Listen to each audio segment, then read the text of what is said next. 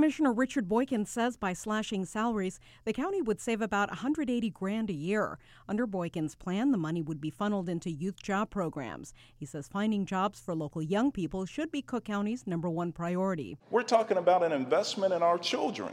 I'm not interested, quite frankly, in the redevelopment of Stroger Hospital. The project of necessity is to make sure that we invest in our young people and to make sure that we curb this gun violence. Cook County commissioners make $85,000 a year. Boykin plans to present the resolution to the full board on May 13th. Yolanda Perdomo, WBEZ.